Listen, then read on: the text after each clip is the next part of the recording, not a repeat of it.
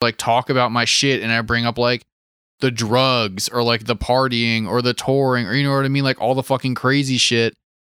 Like I kind of forget sometimes that like normal people don't find that shit charming or amusing and they find it fucking insane.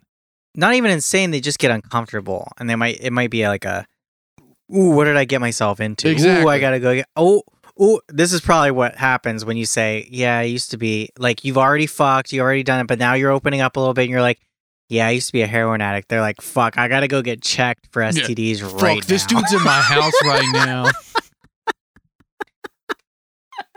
It's true. Shit. I mean, I really do think that is true. Ugh.